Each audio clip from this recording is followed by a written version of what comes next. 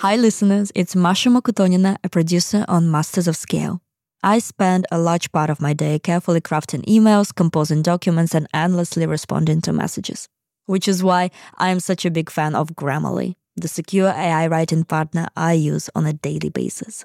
Whether it's reaching out to high-profile guests or coordinating logistics with the production team, I use Grammarly to adjust my writing to different audiences while maintaining the brand voice of Masters of Scale.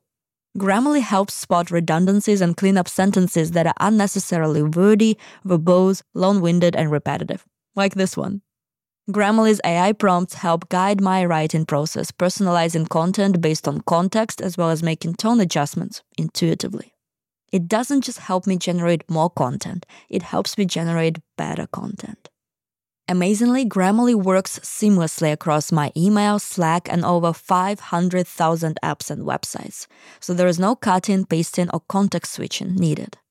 Join me and over 70,000 teams who trust Grammarly to work faster and hit their goals while keeping their data secure. Visit Grammarly.com to learn more. That's Grammarly.com.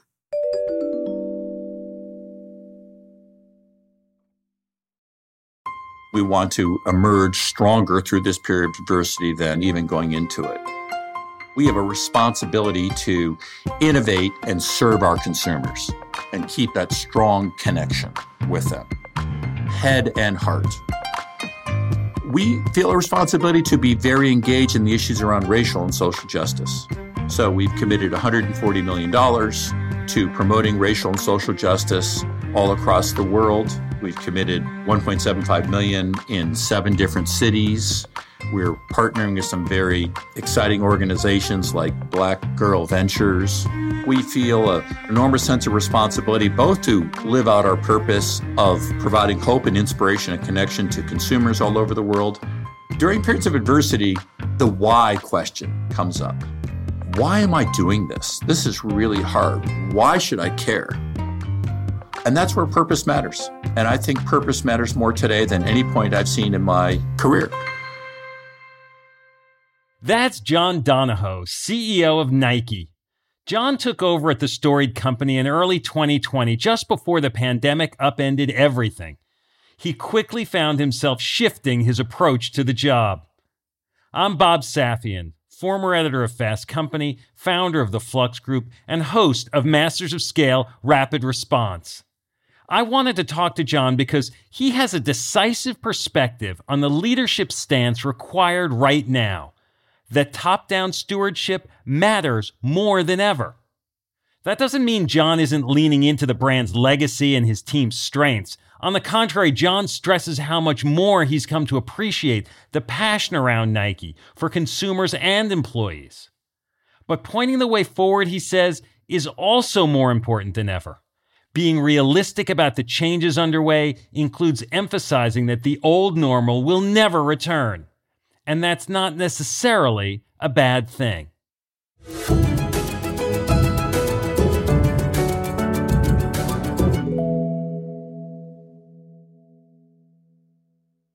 We'll start the show in a moment, after a word from our premier brand partner, Capital One Business. I wrote down on a piece of paper, what are the strengths that we have and what are the clear, glaring opportunities that we're missing? That's Aparna Saran, Chief Marketing Officer for Capital One Business. Like many leaders, she spent her first months in her new position asking those big picture questions. Aparna had always been a data junkie, so that's where her interest went. The key thing on opportunities that kept glaring at me was, in a world where marketing has moved so much closer to using big data and leveraging machine learning, we were far away from there. How do we scale our marketing engine from where it is today? She came up with a plan to refocus and called a town hall, but the response was not what she expected. We'll find out why later in the show. It's all part of the Refocus Playbook, a special series where Capital One Business highlights stories of business owners and leaders using one of Reed's theories of entrepreneurship. Today's Playbook insight: focus on your team and your customers.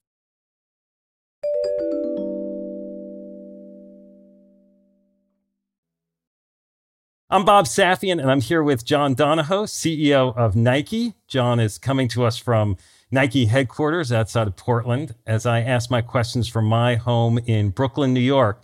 John, thanks for joining us. It's great to be here, Bob. Good to see you after so many years. Yeah, so the last time we saw each other, you were CEO of a different enterprise. I think we first met when you were CEO at eBay. You've been CEO at ServiceNow. You were on the board at Nike for a while. And then last year, you moved from the board to joining the company. How did that decision and that change come about? Well, Bob, it was actually the last thing in my mind as I was a board member and enjoyed supporting Mark Parker, Nike's fabulous CEO, and helping serve Phil Knight and the rest of the board. And one day, Mark came to me and Phil soon thereafter and said, would you ever consider becoming CEO and being my successor? It caused me to reflect a little bit. And I'm at the stage of life where most of my decisions come from a place of purpose. And as I thought about where I was in my life and where things are in the society in this day and age, the world is more polarized than any time in my adult life. As I reflected on it, sport is one of the few things that still brings people together. Sports brings people together across nations. No matter how much you may hate your rival or your opponent, you play with a civil set of rules. And at the end of the game, you shake hands and congratulate your opponent. I feel like the world needs sport today more than any time in history. And Nike's at the very epicenter of sport. Once I locked into that kind of sense of purpose, then obviously it was a huge honor to have Mark and Phil and the board ask me to come into this role. And it was actually a relatively easy decision. Now, I'm sure when you started this job, having been a CEO before and having been on the board, you had a pretty good sense of the job you were moving into and how you were going to make good on that mission, that purpose. And then, of course, 2020 disrupts everybody's plans. So when did you realize this was going to be different, and how did your plans shift as the year unfolded? Well, it's interesting, Bob, because I was in this very room about a month before I started. Mark and I did an all-hands webcast. And I said, I have one and only one priority in my first 100 days, is I want to do a lot of listening and a lot of learning. I started off consistent with that initial plan. I spent my first week in China, because the best way to learn about a company is through the eyes of the consumer. And so I was in China and Japan. I was out a lot in the market, getting to know Nike's brand, getting to know Nike's people. And then about, I'd say 45 days in, I was in an operating review. Our fabulous leader of China, Angela Dong, talked about China, which at that point was in lockdown with COVID, and how people were now working from their homes, how our China team was adjusting, and what it was like in China. And at that point, I think the conventional wisdom was this was an issue in China, but not everywhere else. But then our head of Europe got up and began to talk about, we're seeing some early signs. Our head of North America got up, seeing early signs. Our head of the rest of Asia Pacific and Latin America. It became clear this was not going to be an isolated incident. This was something that was going to impact us globally. At the end of that day, I said, I think we need to shift our mindset, and we need to go from what is a peacetime mentality to a wartime mentality. In a peacetime world, what leadership's about is you try lots of different things, you experiment, you try to make as many decisions as close to the customer out in the field as possible. And you kind of let 1,000 flowers bloom and see what grows best. Wartime's different, because wartime is characterized by enormous uncertainty. And so what leadership in wartime means is you've got to be clear about what your plan is. You've got to be clear about how you're going to deal with the uncertainty. You have to have contingency plans and scenarios because you can't predict the future. You have to over-communicate. It is by its very nature a more top-down leadership style that's necessary. And so literally in that room that day, and it was the 40 top leaders at Nike, we said, you know what? We need to assume the worst or plan for the worst and prepare for it, and then embrace our future together as a team. And I will tell you, I was so proud in that next month about how that team responded. China was kind of the playbook. And then we just rolled that playbook out in the US, Europe, and through the rest of the world. And we're still using that today. In China, they're back in the office. In China, all of retail's open. In fact, retail traffic and retail sales are up in addition to e-commerce. Over the last year, we've just been trying to stay consistent with their values, but just embrace the reality and uncertainty that we face. And so is China been like the model all the way through, or is it very more globally than that? It's worked out to be a pretty good analogy. Immediately the Chinese government closed down retail. We have over 6,000 retail stores in China. People had to work from home.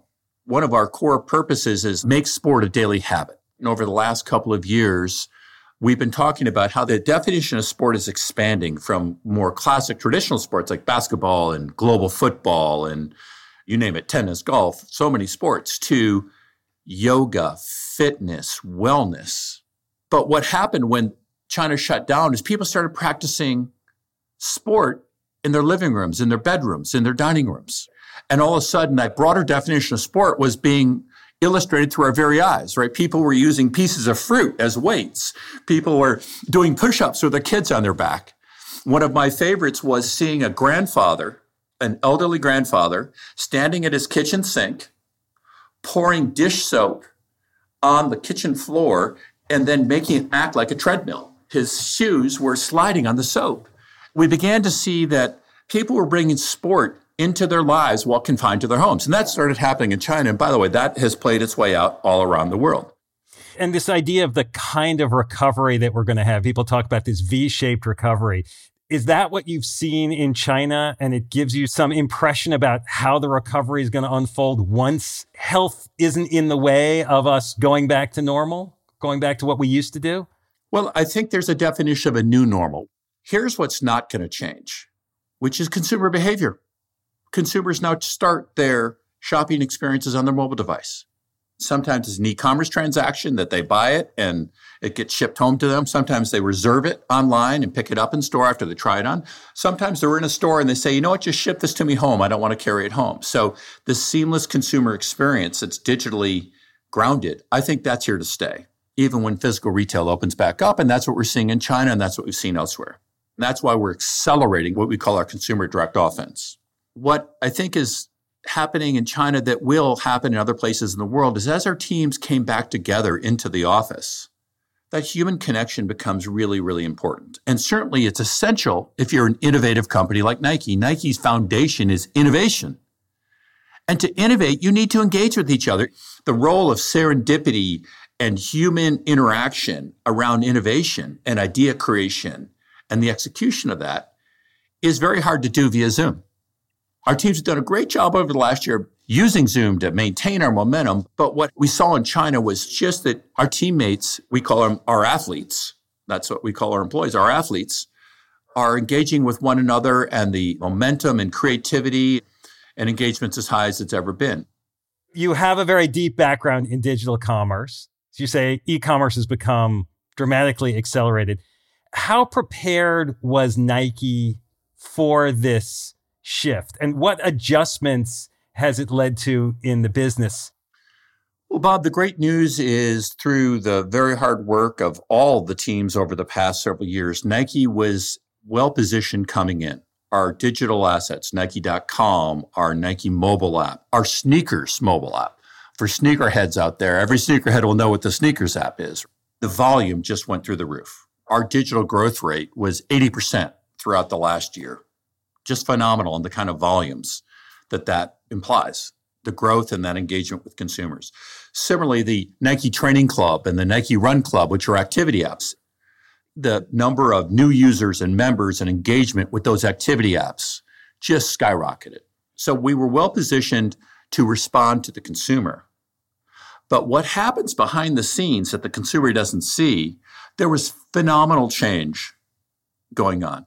Our supply chain team taking a supply chain that was in essence geared to get product from factories all over the world into retail, physical retail environments, often shipping in a full container. That's what the core system was set up to do. And yet now it was completely a direct-to-consumer transaction. And we needed to get our product to consumers in 2, 3, 4 days. And so the way they were able to, on a dime, change and get that product to consumers in a direct way with service levels that were very, very impressive. We had some unsung heroes in our distribution channel and our supply channel, and then our store athletes. We have roughly 50,000, we call them store athletes, people that work in our retail stores all over the world. And at the beginning of COVID, when retail was closed, we guaranteed their pay. We had pay continuity for over 3 months because we knew they were a strategic asset for our company. And then as retail began to open back up, again, these are people that had to come to work. We looked out for their safety and the safety of our consumers. And they helped bring Nike to life on the front lines with consumers day in and day out through our retail environment all over the world. And in an environment where sometimes retail open and then closed, open and then closed, they have shown amazing flexibility and amazing resiliency. I think we had some fundamental strengths and momentum coming in. One of the things that I've learned through my career, it's actually periods of adversity are periods where the strongest companies and the strongest brands can get stronger. So we've said we're going to operate with the long term in mind, and our goal is to emerge stronger coming out of this period of adversity than when we go in. Yeah, how is your strategy different than it was a year ago because of things you learned during this time? Well, it's interesting, and I feel incredibly fortunate because Nike's strategy a year ago was called Consumer Direct Offense, CDO. And the thesis was that e-commerce or digital was becoming a larger and larger share of Nike's business because consumer behavior was changing. And so I think it was in 2017 or 2018, we estimated that by 2023, 30% of our business was going to be digital. And that seemed like a bold, big goal back then, or prediction or forecast. And it wasn't Nike driving it. Consumer behavior was driving that. Well, what happened is we hit 30% last year. And so we now think that over half our business will be digital within a reasonable period of time. I'm no dummy. What was working. So instead of calling it consumer direct offense, we now call it consumer direct acceleration, because we now think that what would have taken 5 years in change of consumer behavior will now happen in 2 or 3. And therefore, what would have taken us 5 years to do to respond to that changing consumer behavior, we now need to do in 2 or 3 years. And so there's just a renewed sense of urgency in every element of how we operate. We have evolved our orientation to where we were primarily engaging with consumers, we call it by category or by sport. And what we're finding is that actually consumers say, well, actually, I play basketball and I run and I do yoga. And I want you to know that those are all part of me. And so we've evolved our organization to be more oriented around the holistic view of the customer. We then are providing that end-to-end digital experience. And when I say digital experience, there's physical components of that digital experience, right?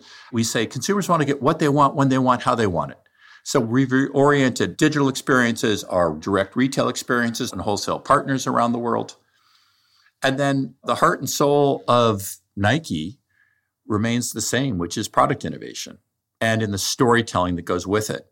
And throughout this entire COVID year, we have continued to launch new product almost on an every 2-week basis.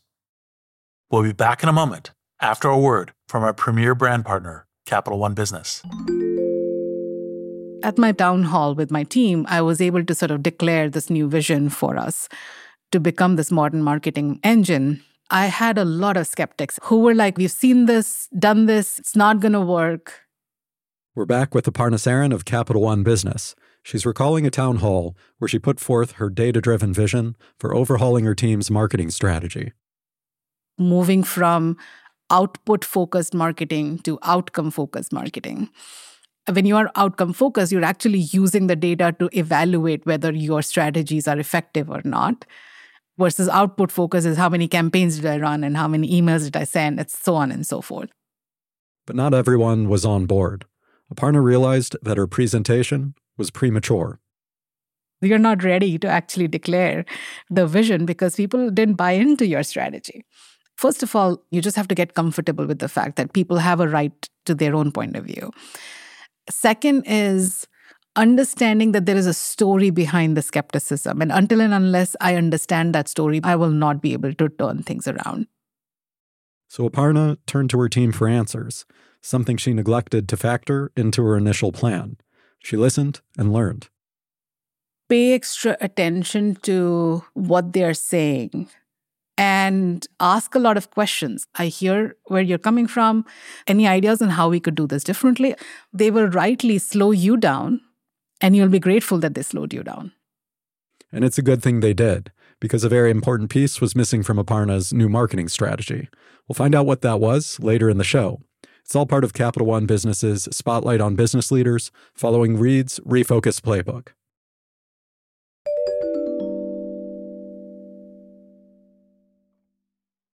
Your brand and your business is built around the ubiquity of sport, this idea that if you have a body, you're an athlete.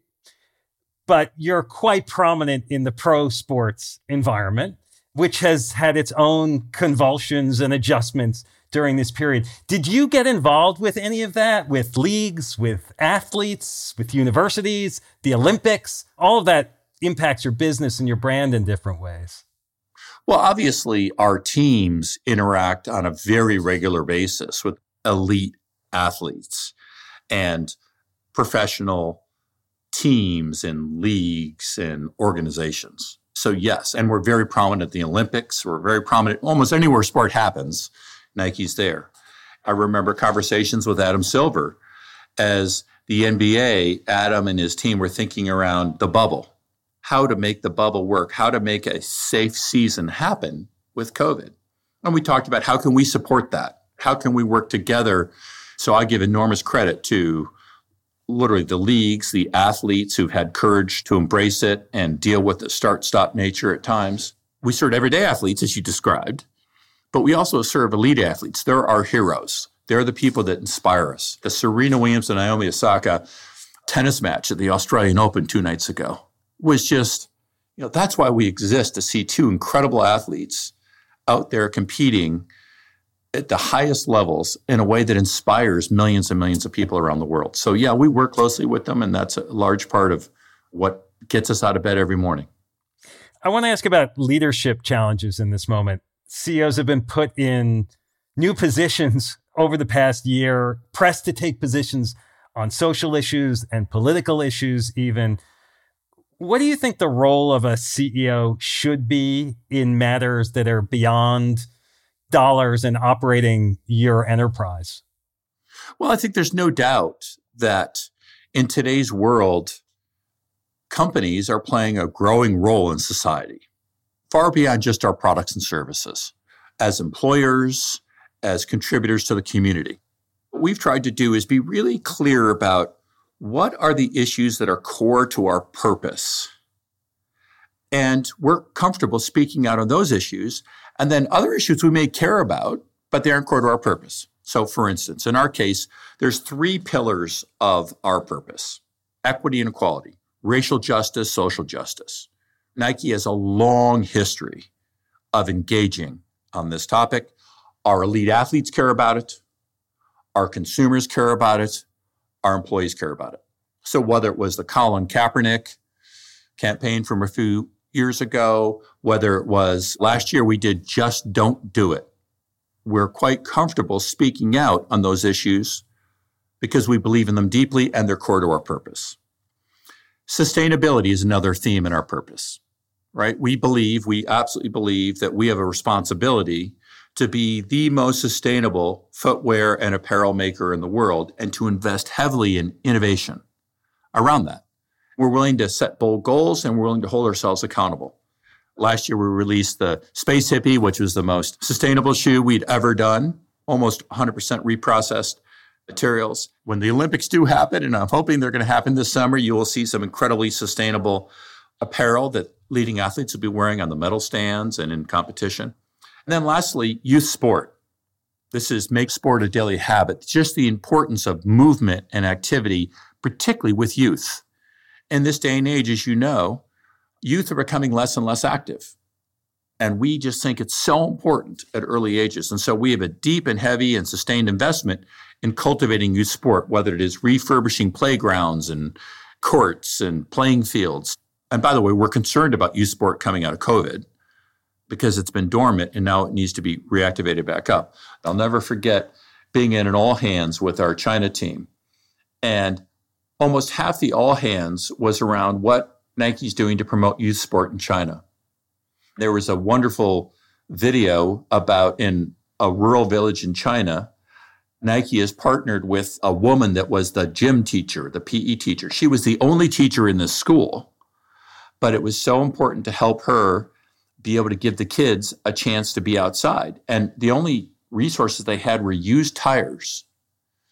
And Nike helped facilitate the use of those used tires to give those kids in this rural village an hour of movement, sport, every day.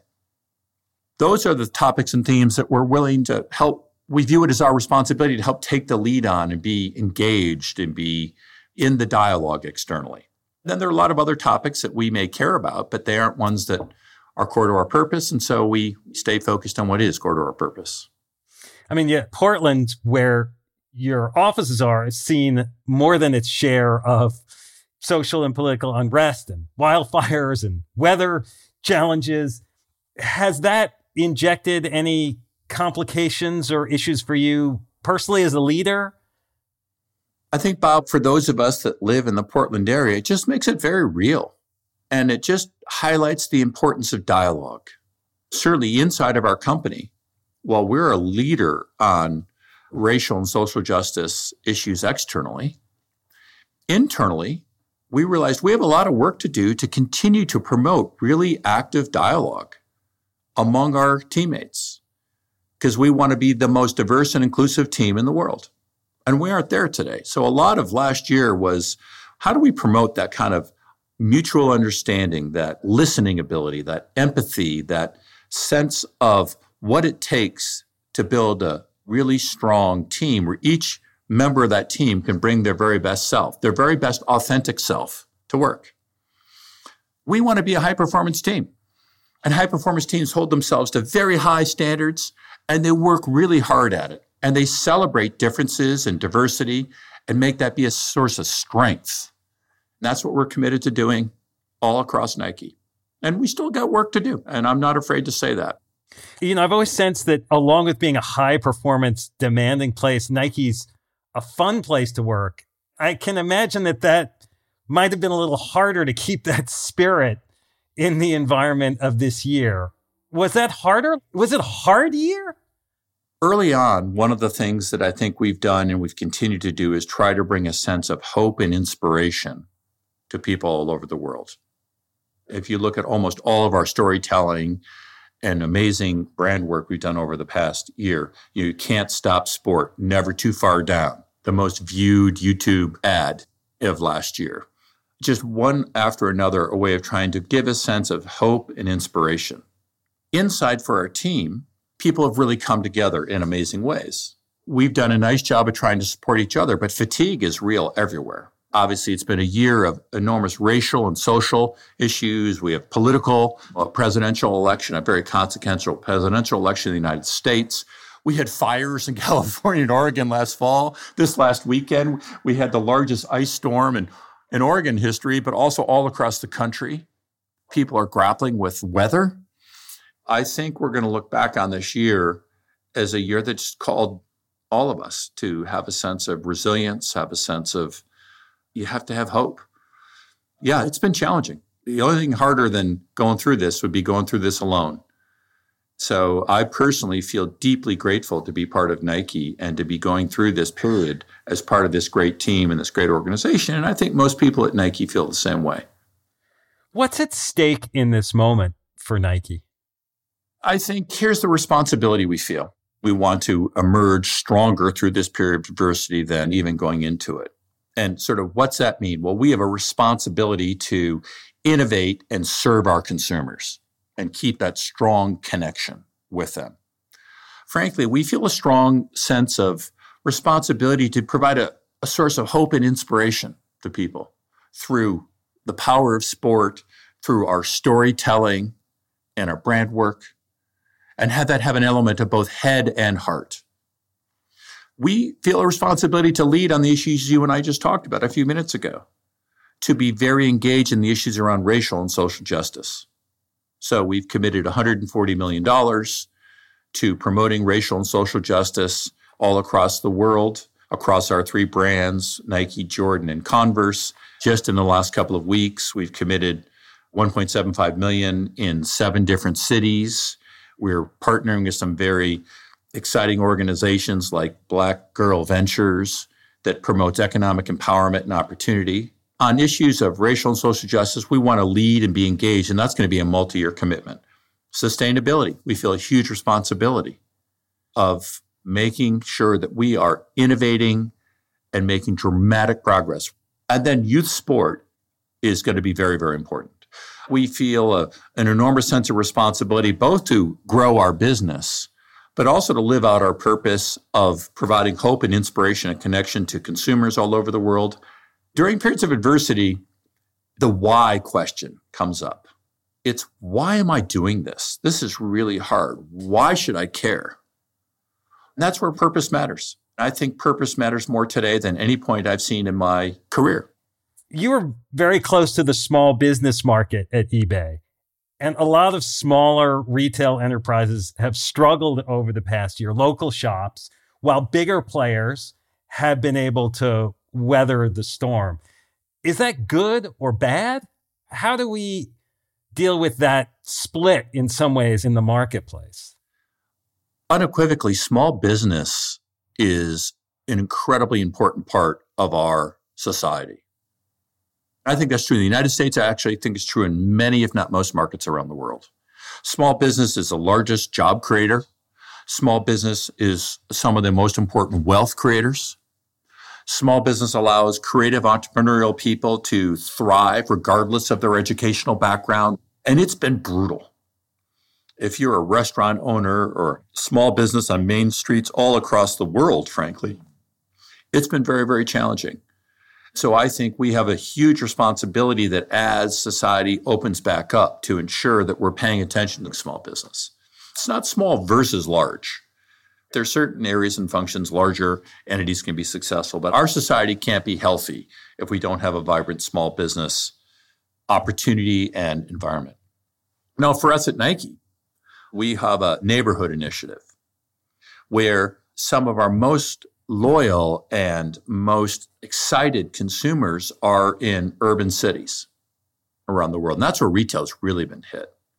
So we are partnering with entrepreneurs to help them grow retail, physical retail in these neighborhoods.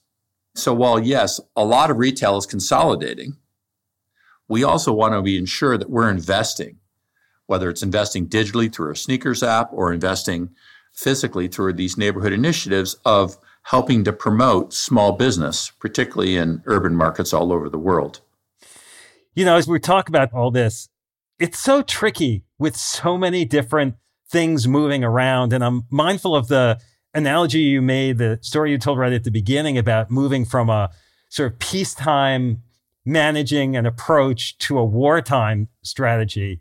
At what point do you know that it's time that you can move back to peacetime, where you can start to let 1,000 flowers bloom again, and it doesn't all have to come from the top? How do you know when you're nearing those places, that next inflection point? Well, that's a great question. I think it always takes longer than you guess and longer than you estimate. And so I think we will be in a period of very high and fundamental change.